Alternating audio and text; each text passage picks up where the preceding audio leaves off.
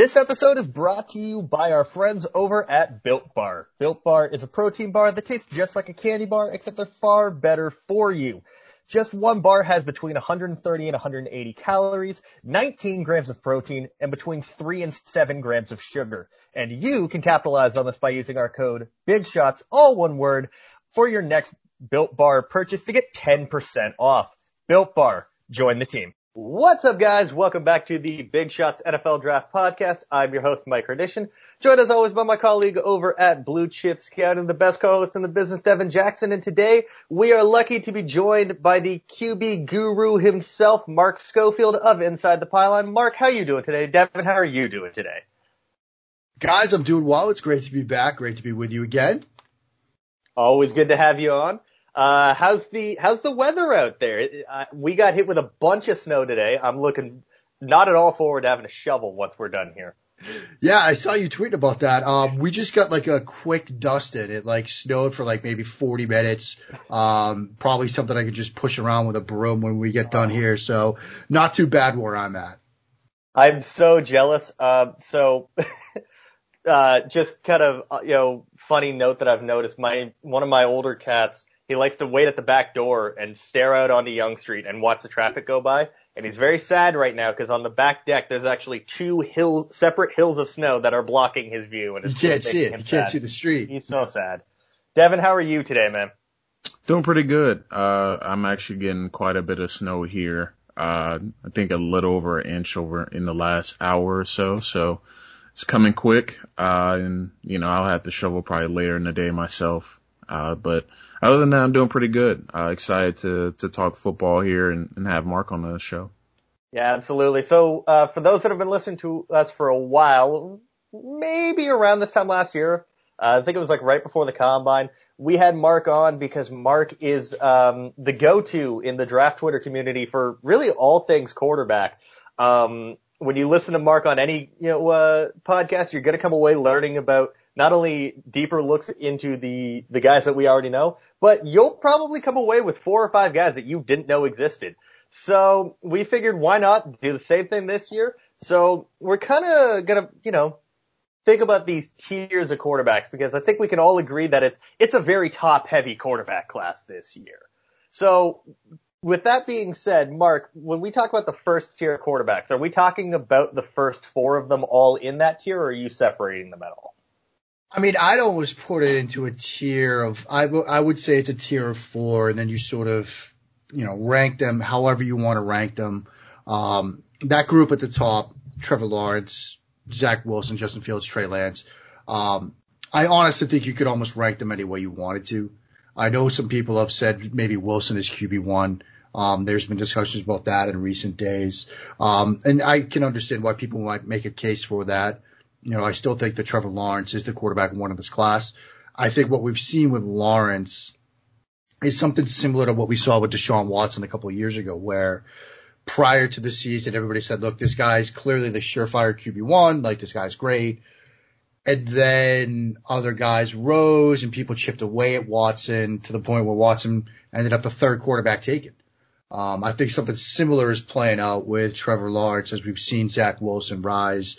And people have sort of come around to the idea that maybe Trevor Lawrence isn't this like generational prospect that people built him up to be. I think the idea that he's best since Luck, best since Manning, best since Elway, that really sort of hurt him. But I don't think it changes the fact that he's NFL ready. In my mind, he's QB1. And then from that, whether you want to put, Wilson 2, Fields 2, Lance 2, you can make a case for any of those guys. I'd have Fields 2. I'm very intrigued by Justin Fields. Wilson 3, Lance 4, but all these guys, none of these guys is getting out of the top 10. They're all top of the board, first round quarterbacks, early first round quarterbacks. I'd be stunned if any of these guys are available, say at 12 when San Francisco picks. Yeah, absolutely. You mentioned it, top 10 players, I think, for all of them. And all for very different reasons. I think that with Fields and Lawrence, you're getting Wilson, you're getting someone that right away can be your guy. I think that a player like Trey Lance fits really well for a team like Atlanta. And I wrote about this in an article that I posted yesterday is that he's the perfect one, QB for like a Philadelphia, Atlanta, Detroit even, in that those teams that didn't make the playoffs but have a kind of QB in place right now that's not their guy. So Jared Goff in Detroit, obviously don't think he's the long-term picture. You could get Trey Lance and then ship Goff off. Or Philadelphia, I think it would be hilarious if they drafted another North Dakota State quarterback after what happened with Wentz, although scout the player, not the helmet. But I get the feeling that Hurts isn't the guy. Maybe you give Hurts half a season, a full season, because again, Lance is not pro ready, but the skill set there's no way he makes it out of the top 10. The fact that we, for the first time ever, could see the first 4 picks being quarterbacks says just how many teams need the position this year, which is sad because it's not a very deep class. No, it's not a deep class. Like, it's very top heavy. After you see Mac Jones come off the board, whenever that happens, it might be 2 or 3 rounds before you see a quarterback again. And that's probably going to be Kyle Trask, although, you see names rise. But the need at the top of the draft for quarterbacks is such that you might see the first 4 plays off the board all being quarterbacks. You might see Mac Jones come off the board in the top 15, just because of the positional need this year and the fact that, more and more teams are realizing that if you don't have the guy, you need to find him. It's the reason why you're hearing rumblings about maybe Minnesota moving on, maybe San Francisco moving on. Because if you're not sold on your guy being the absolute answer and being the guy that you win games because of, you're going to try to get that guy another way. Yeah. And then when you get into like the teens, like New England at 15, Washington at 19, Chicago at 20, like those are all teams that could go quarterback. And so that's why we'll probably at least see 5, but that might be the only 5 we see for a while. Yeah, I think it's kind of interesting. The Cardinals a couple of years ago really kind of opened Pandora's box in terms of, usually you let a guy go through 3-4 years as a first round, quarterback, or, you gave the guy, your quarterback a very, long leash. Now it's like if you've gone through 16 games, you've got enough on your plate that we can judge you. Look at Denver. Denver's been talked about as moving on, from their quarterback, although they're more looking potentially for a veteran quarterback from what I've heard. So you mentioned the top 4. So what would your second tier of quarterbacks be? I mean, the second tier, it's really just Mac Jones. It's sort of that QB5 spot. I know some people are intrigued by Kyle Trask, and I think there's some things to like about him. But we're seeing Mac Jones sort of rise, and some people might even put Jones, say, at the bottom of that first tier. And if you want to do that, that's okay too. There are a lot of things to like about Mac Jones. I mean, the scheme fit. He'll fit in a couple of different offenses. The production, the accuracy. My sort of reservations with Mac Jones and why I'd sort of put him more in a tier by himself is that I mentioned 2 quarterback situations, Minnesota and San Francisco, with Kirk Cousins and Jimmy Garoppolo. I see a lot of those 2 guys in Mac Jones. I see a lot of quarterback you win games with, a guy that the situation has to be right for, a guy that is sometimes, at least for my taste, a little bit too conservative. You watch him on film, you watch him down at the Senior Bowl, and there are times when if something isn't quite right downfield, he'd rather check it down, and some coaches may like that. Some NFL coaches may love that. Some NFL coaches might value that higher than some of the other guys we've already talked about. So would it surprise me to see Mac Jones go earlier than people are expecting? Not at all. But from my vantage point, I think it's a situation where everything has to be right around him. Everything has to be right on a given play.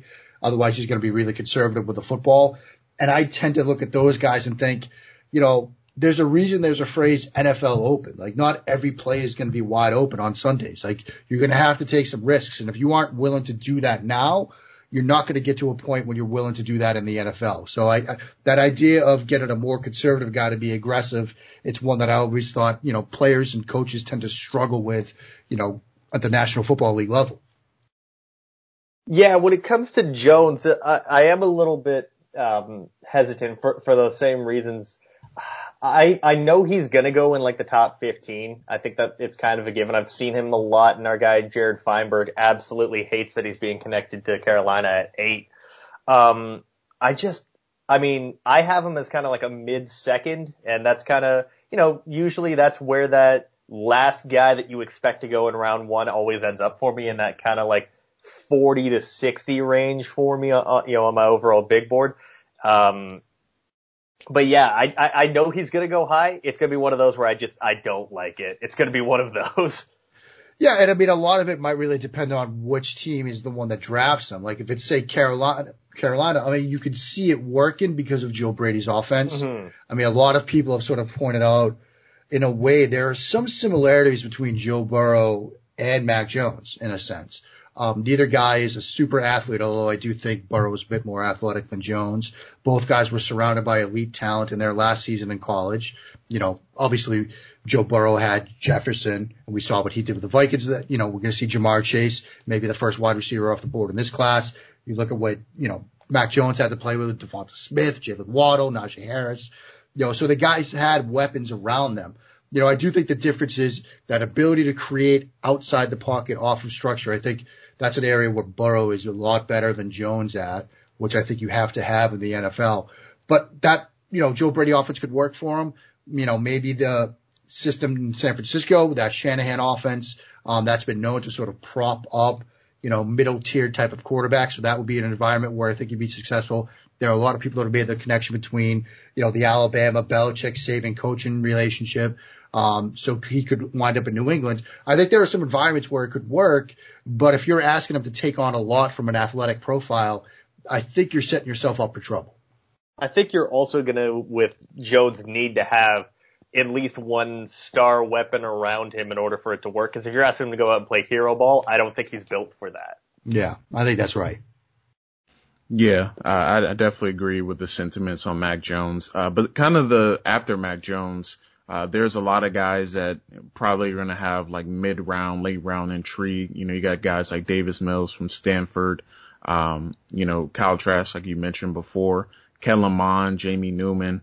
Where do you kind of have those next tier of guys ranked, and where do you kind of see their NFL future lying at? Yeah, Devin, I mean, it's an intriguing sort of second tier, or if you want to say third tier after the Jones tier, with those names that you mentioned. Davis Mills is interesting. He's a bit more of a throwback type. He's a bit more of a, stationary pocket battleship type of quarterback. I was very intrigued watching his UCLA game. That was a game where he got knocked around a ton, threw a bad pick six, but then brought them back to win. So he showed some of that competitive toughness, which is something that matters at the position. I think the arm talent is enough. It's NFL sufficient. So I think teams might value a player like with that skill set. But I'm more of the mind that in today's NFL, with a premium of athleticism at the position, with so many teams having athletic quarterbacks, you'd like to find sometime on day 3 a QB that can give your defense that kind of look to get ready for Sunday. So I look at 2 guys, Mond, and actually 3, Book, Mond, and Newman, that have that athleticism, where if you're getting ready to play, say, a Lamar Jackson on Sunday, Patrick Mahomes on Sunday, guys that can move around, guys that will stress your defense, guys that will stress your pass rush. You want to have a quarterback that can obviously not replicate that 1-for-1, but can give your defense a look. And so those guys have some value. I'm very intrigued by Jamie Newman. I thought his offense was so strange at Wake Forest in that it was both quarterback friendly and quarterback unfriendly. Like they did so much from the RPO standpoint. They had plays where they had designed pump fakes where he's pump faking on a swing route and the running back's making it look like he's catching a throw, to sell linebackers to open up stuff over the middle. So that was stuff to help him. But then at the same time, they would do this thing where they would walk him down the line of scrimmage and then pull and throw. It was really weird, and they asked him a lot from that sort of standpoint. And so I think, it was a friendly and an unfriendly offense to work with. But he has that athleticism. He has that arm talent. And I think there's a reason why you might see him come off the board late. It's that ability to sort of give your defense a look. I think it's interesting that you mentioned Ian Book in that group because, most of us at Blue Chip have gotten a chance to look at him. And, if only we could share some of the the word for word sentiments that our guys like Dante Collinelli and Clayton Smarzak have said, it has not been friendly to Book. From what we've seen, his accuracy is really not at an NFL level, but I get that kind of, I guess, for lack of a better term, that like practice team to get yourself prepared, but where's an NFL team going to value that? Yeah, I mean, I think when we get to this sort of Mond, Newman, Book area, we're talking late day 3. We're talking a situation where you're looking at somebody that is a lottery pick. Maybe you could develop him into a upper tier backup / spot starter. But in reality, you're really looking for somebody that can get your defense ready to go, that can get your defense, prepared for what you're going to see on Sunday. I think Book can do that with some of his athleticism, some of his ability outside of structure, outside the pocket.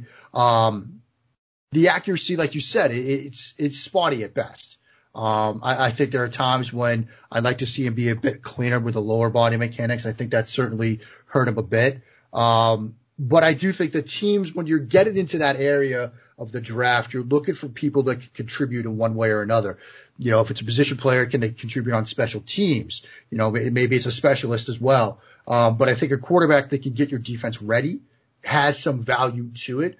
And I'm also of the mind that teams should be looking at taking developmental quarterbacks because you also want to be getting that QB2 spot upgraded. Because if you lose the starter, you're lost. And so I think that, upgrading the backup spot matters in today's NFL, and a guy that could perhaps do that does provide some value. Yeah, definitely. We saw a lot in the past couple of years with really bad backup quarterback play. I mean, I think it's Seattle where if they lose Russell Wilson, it's Geno Smith. Right. Patrick Mahomes goes down, it's Chad Henne. Like, none of that is inspiring. So I do get your point on that. Two guys I'm surprised you haven't mentioned yet in terms, and maybe that's the next tier, that kind of priority UDFA in your mind, are the Shane Buechele, actually I guess 3 are, Shane Buechele, Kellen Mond, Felipe Franks. Have you gotten a chance to see these guys, and where are you at with them?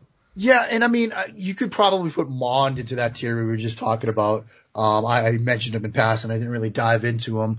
I think he's a bit of a high variance type player. You've seen flashes, whether it's on tape or at the Senior Bowl, where he certainly has some talent. But it's a lack of consistency that I think is his biggest issue. The other two guys, like you said, they're sort of that priority UDFA types. Frank certainly has arm talent, certainly has size. It's a decision-making standpoint for me. Can he put together the NFL-type reads and decisions with the speed that matters in the National Football League? One thing I do like about him, in contrast to, say, what we were saying about with Jones, he's certainly not shy about challenging NFL windows. He's willing to take risks with the football. He's willing to challenge teams downfield. He's willing to be aggressive. He was particularly aggressive down at the Senior Bowl, which I thought was good to see, because if you're going to check the ball down on Tuesday in practice, you're certainly going to be more than willing to check it down on Sundays. The fact that he was willing to push the ball down the field, I thought was a really good sign for him. Late day 3 or priority UDFA, I mean, when you're taking that lottery pick at the end of the draft or priority free agency, you'll bet on traits, and he certainly has some things that people will like. Now, for kind of some guys that may not necessarily be getting the buzz, but who are some of the guys, some of the quarterbacks in this class that you found intriguing in terms of guys that aren't really talked about or from small schools? Who are some of the guys that intrigued you, Mark, in terms of that? Yeah, I mean, I think there's two that come to mind. There's Zach Thomas from App State. He's worked with Tony Rasiopi, who I know, over at Test football. He's got some athleticism. He's a little bit more undersized, but he does have some athleticism, moves around well, has the arm talent. Wouldn't surprise me at all if teams value what he brings to the table. And in a similar vein, Brady White from Memphis. I like his pocket footwork, his management of the pocket, his ability to move around really well. I've got some people that are asking me about him all the time, so I do want to watch a little bit more of him. But those are two guys that are next for my QB evals, actually. So yeah, glad you mentioned them. Yeah, those are two guys that I think people should do some work on, because I think, they're very intriguing. KG Costello caught my eye when he was at Stanford. I had higher hopes for him when he was with Mike Leach this year. It didn't quite come together, but there's some talent there. There's some traits there that I think, people will want to do their work on with him. So those are three guys as you sort of get late into your own quarterback process. Those are guys worth putting the film on for. I am so glad you mentioned KJ Costello. And not for the reason you would think, because when he had that game at the start of the year against LSU, Yep. Mississippi State Twitter as a whole turned on me because I still didn't buy into Mississippi State as a whole, and the hype train that they had built for themselves. I had them ranked behind LSU, and that drove them absolutely nuts. Turns out I was somehow both wrong and right because, well, they both sucked this year. But yeah, he did not play well. I think it was the Kentucky game. It was like three or four interceptions, which was not good. He looked terrible. Ended up losing the starting job. He's going to have a lot of questions to answer this year. Again, you look at the Stanford tape and there was hype around him, but Stanford and Mississippi State could not be, Stanford under David Shaw and anything that Mike Leach has fingerprints on, they're very different. And I don't know if he was up to that task. Yeah, I mean, they're two wildly different offenses. Like you watch Davis Mills this year in Stanford's offense, you watch Costello in Stanford's offense, and you watch sort of the Mike Leach system. They're two wildly different offenses.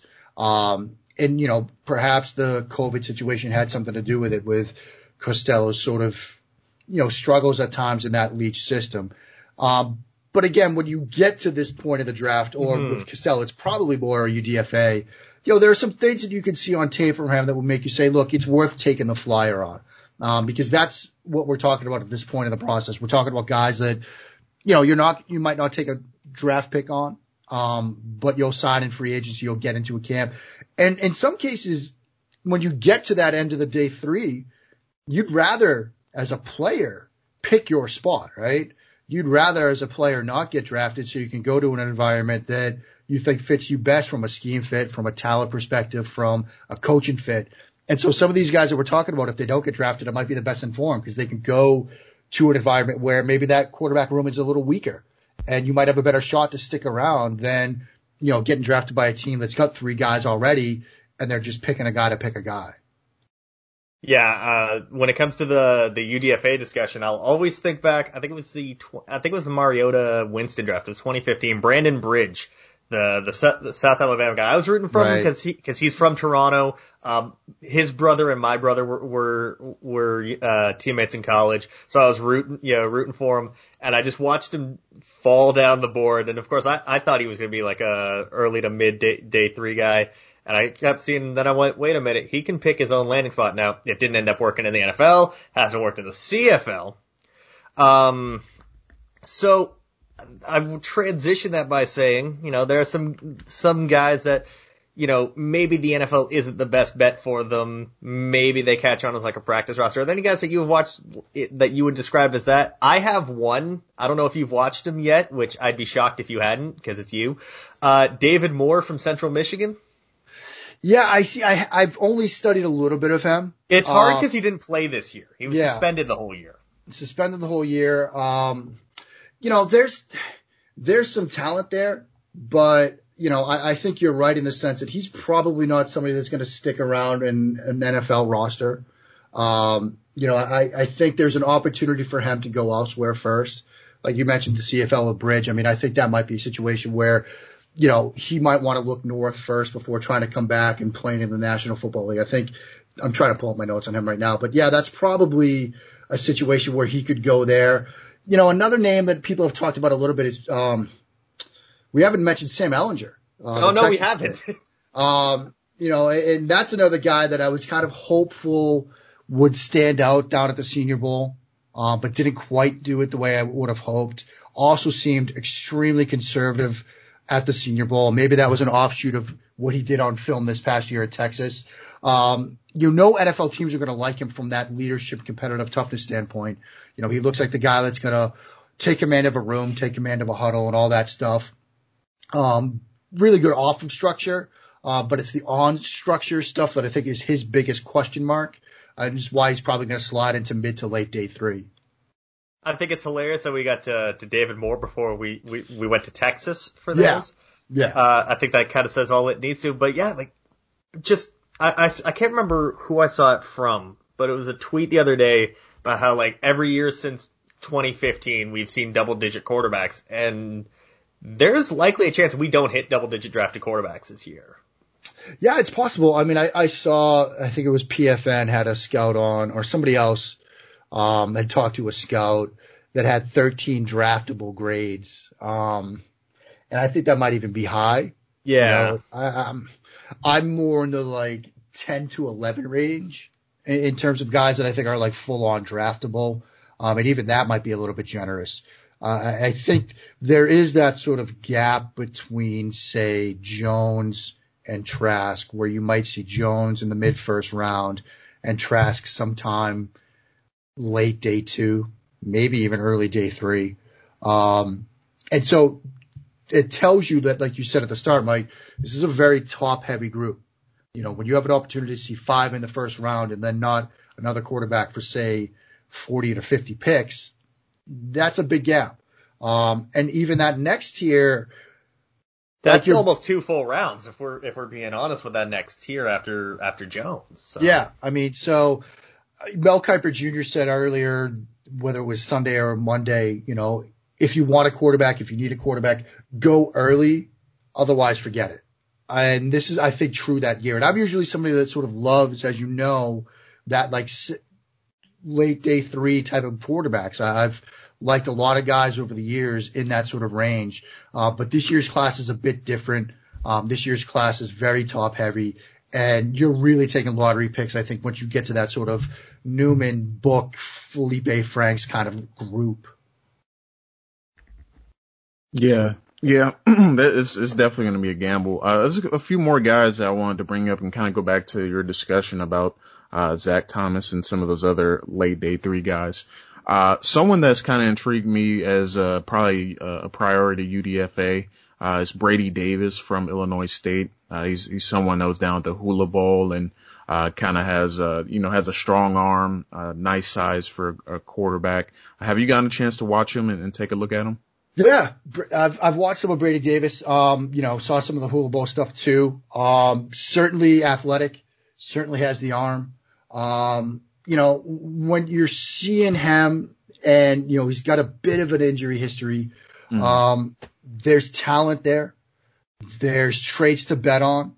People will probably say, well, Illinois State, it's a level of football. There's a level of competition concerns there. I don't think that matters too much. I think you're talking about somebody that has shown that he can play at times at a good to elite level.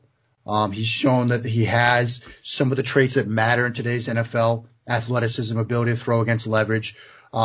People might get caught up on progressions and read structures and things like that. I don't think that matters too much in today's NFL.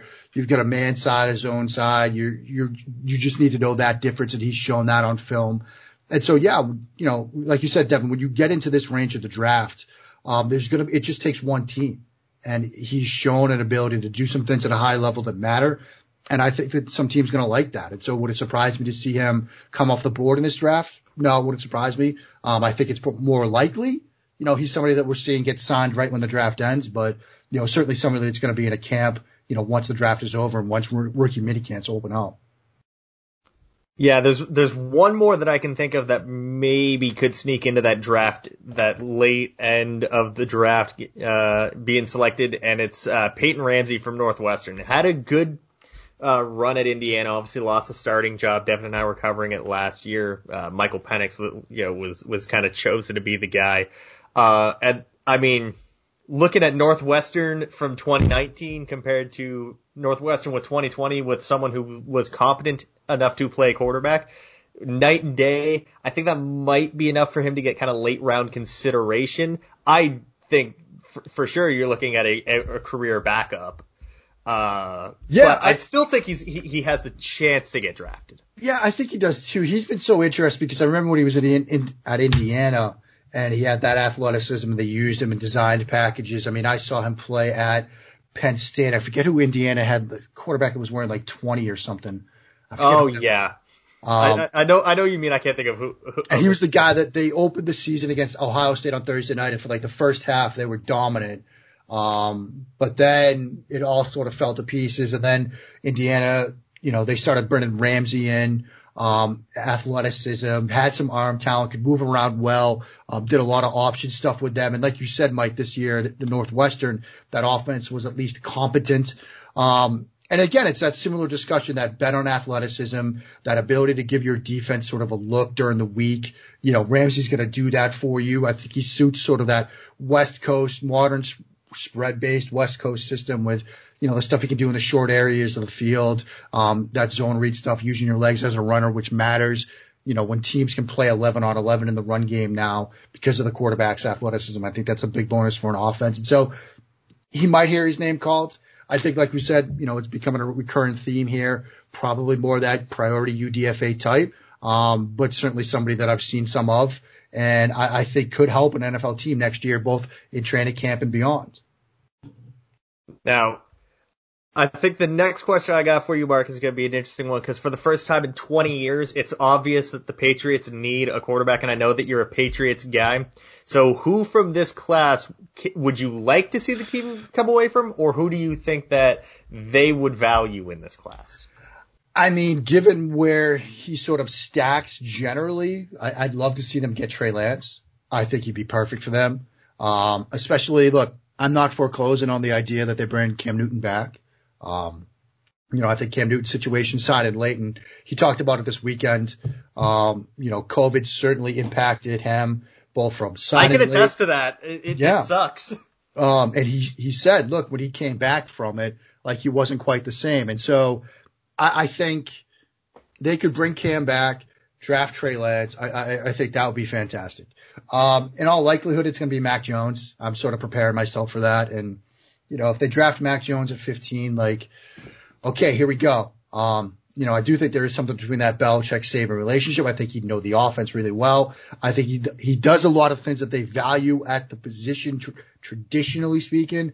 And so I'm sort of getting ready for my dream is Cam and Lance. I'm sort of setting myself up for Mariota and Jones. Realistically, would you be more in the camp of just wait till 2022? I mean, yes and no. I mean, look, Spencer Rattler, Sam Howell. I mean, there's some talent in the next group, of course.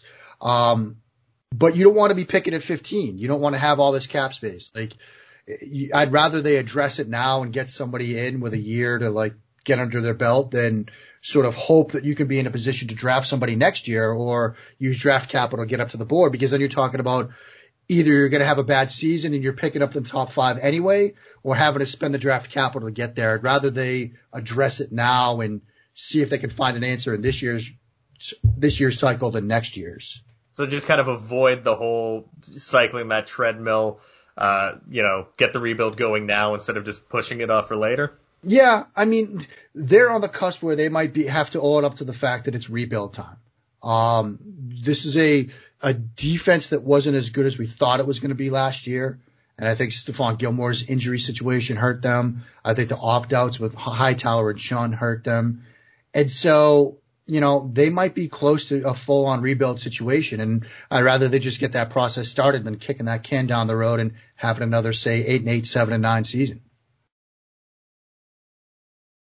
Yeah, man, for sure. Kind of just taking the class in general. If you're, I guess this is the last question I have, but if you're the Jets at 2, are you taking Wilson or are you taking Fields? I'm leading Fields. I think there's a lot to like about Zach Wilson, Devin. I think there's a reason why people are putting him in the QB1 discussion. He had one great year, and he had some okay years before that, at best. I look at Justin Fields, who's done it at a high level for 2 seasons against Big Ten competition. I think the questions I had about Justin Fields, it's interesting, this discussion we've seen in recent days about progressions and reads and things like that. Those were concerns I had about him last summer that he answered in my mind this year. Like, when you watch that game against Clemson from 2 seasons ago, did he get to the right answer on plays? Yeah, but he was like a step late. It was like he knew where to go eventually, but wouldn't get there quickly enough. And I wanted to see him do that. And he did it this year. He asked Brett Venables if he could go through progression reads and get to the right read on a play quickly. He certainly did in that game against Clemson. He did throughout the season, maybe the Northwestern game, the Indiana games aside. I think the idea of him in sort of that LaFleur type system is only going to maximize his potential, whereas Benjamin Solak wrote a great piece about it over the weekend about Wilson's already been in a QB-friendly offense, and he's been okay. That might be all you get out of him. And so if I'm the Jets and if I've decided to move on from Darnold, which I think is a decision they still have to make, I'd lean Fields over Zach Wilson. But I think both guys would fit in that offense really well. I think their bigger question is, as a roster top to bottom, you have more holes than just the quarterback position. You know, you've got picks at 2 and in the 20s with the Jamal Adams trade. You know, you could do a lot of damage if you trade down, if you stay there and make a pick. I know people have mentioned maybe, you know, drafting Sewell and, you know, sliding him to right tackle. I know that's a tough transition at times, but he's athletic enough. With Becton and Sewell at your bookend tackles for the next 10 years, I mean, that's pretty tremendous. They can do a number of different things. And so very intrigued to see what the Jets do. But if they've decided to move on from Darnold and draft a quarterback at 2, I would lean Fields over Wilson. Yeah, this is going to be a very interesting class at the top because, again, it's, you know, the first 2 we in all likelihood know are going to go quarterback, and that just comes into 3, who trades up. I can't help but think that we're going to have 1999 all over again with 3 quarterbacks in the first 3. It's just whether or not Atlanta makes it 4 for 4. But Devin, unless you've got anything else, I don't have anything for Mark. So I think maybe we call it here. So until next time, guys, as always, thank you for listening. You can subscribe on iTunes, leave a review. Really appreciate it. You can find me on Twitter at MikeH_draft. You can find Devin on Twitter at RealD_Jackson. Follow the show on Twitter at Big Shots Pod. Follow our work at Blue Chip Scouting. Follow Blue Chip Scouting on Twitter at Blue Chip Scout. And Mark, I just want to make sure I don't screw up your handle, so give me 1 second. Or if you want to drop it too, it's just my name at Mark Schofield. I keep it nice and easy. You'll get lots of Toto references, Scrubs gifs, pictures of my cats. That's all I do. All of my fleets. If people are actually fleeting, they're just pictures of my cats. So, but yeah, on Twitter. I appreciate that. Yeah, there you go. There you go, Mike. Absolutely. You know that the tweet for this podcast is going to involve, Scrubs for sure. It just is. So yeah, again, thanks for coming by, Mark. Looking forward to it. Hopefully next year in Mobile, we can all actually be down there. No global pandemic. Devin doesn't get snowed in. We should be good to go for 2022. But until next time, guys, take it easy.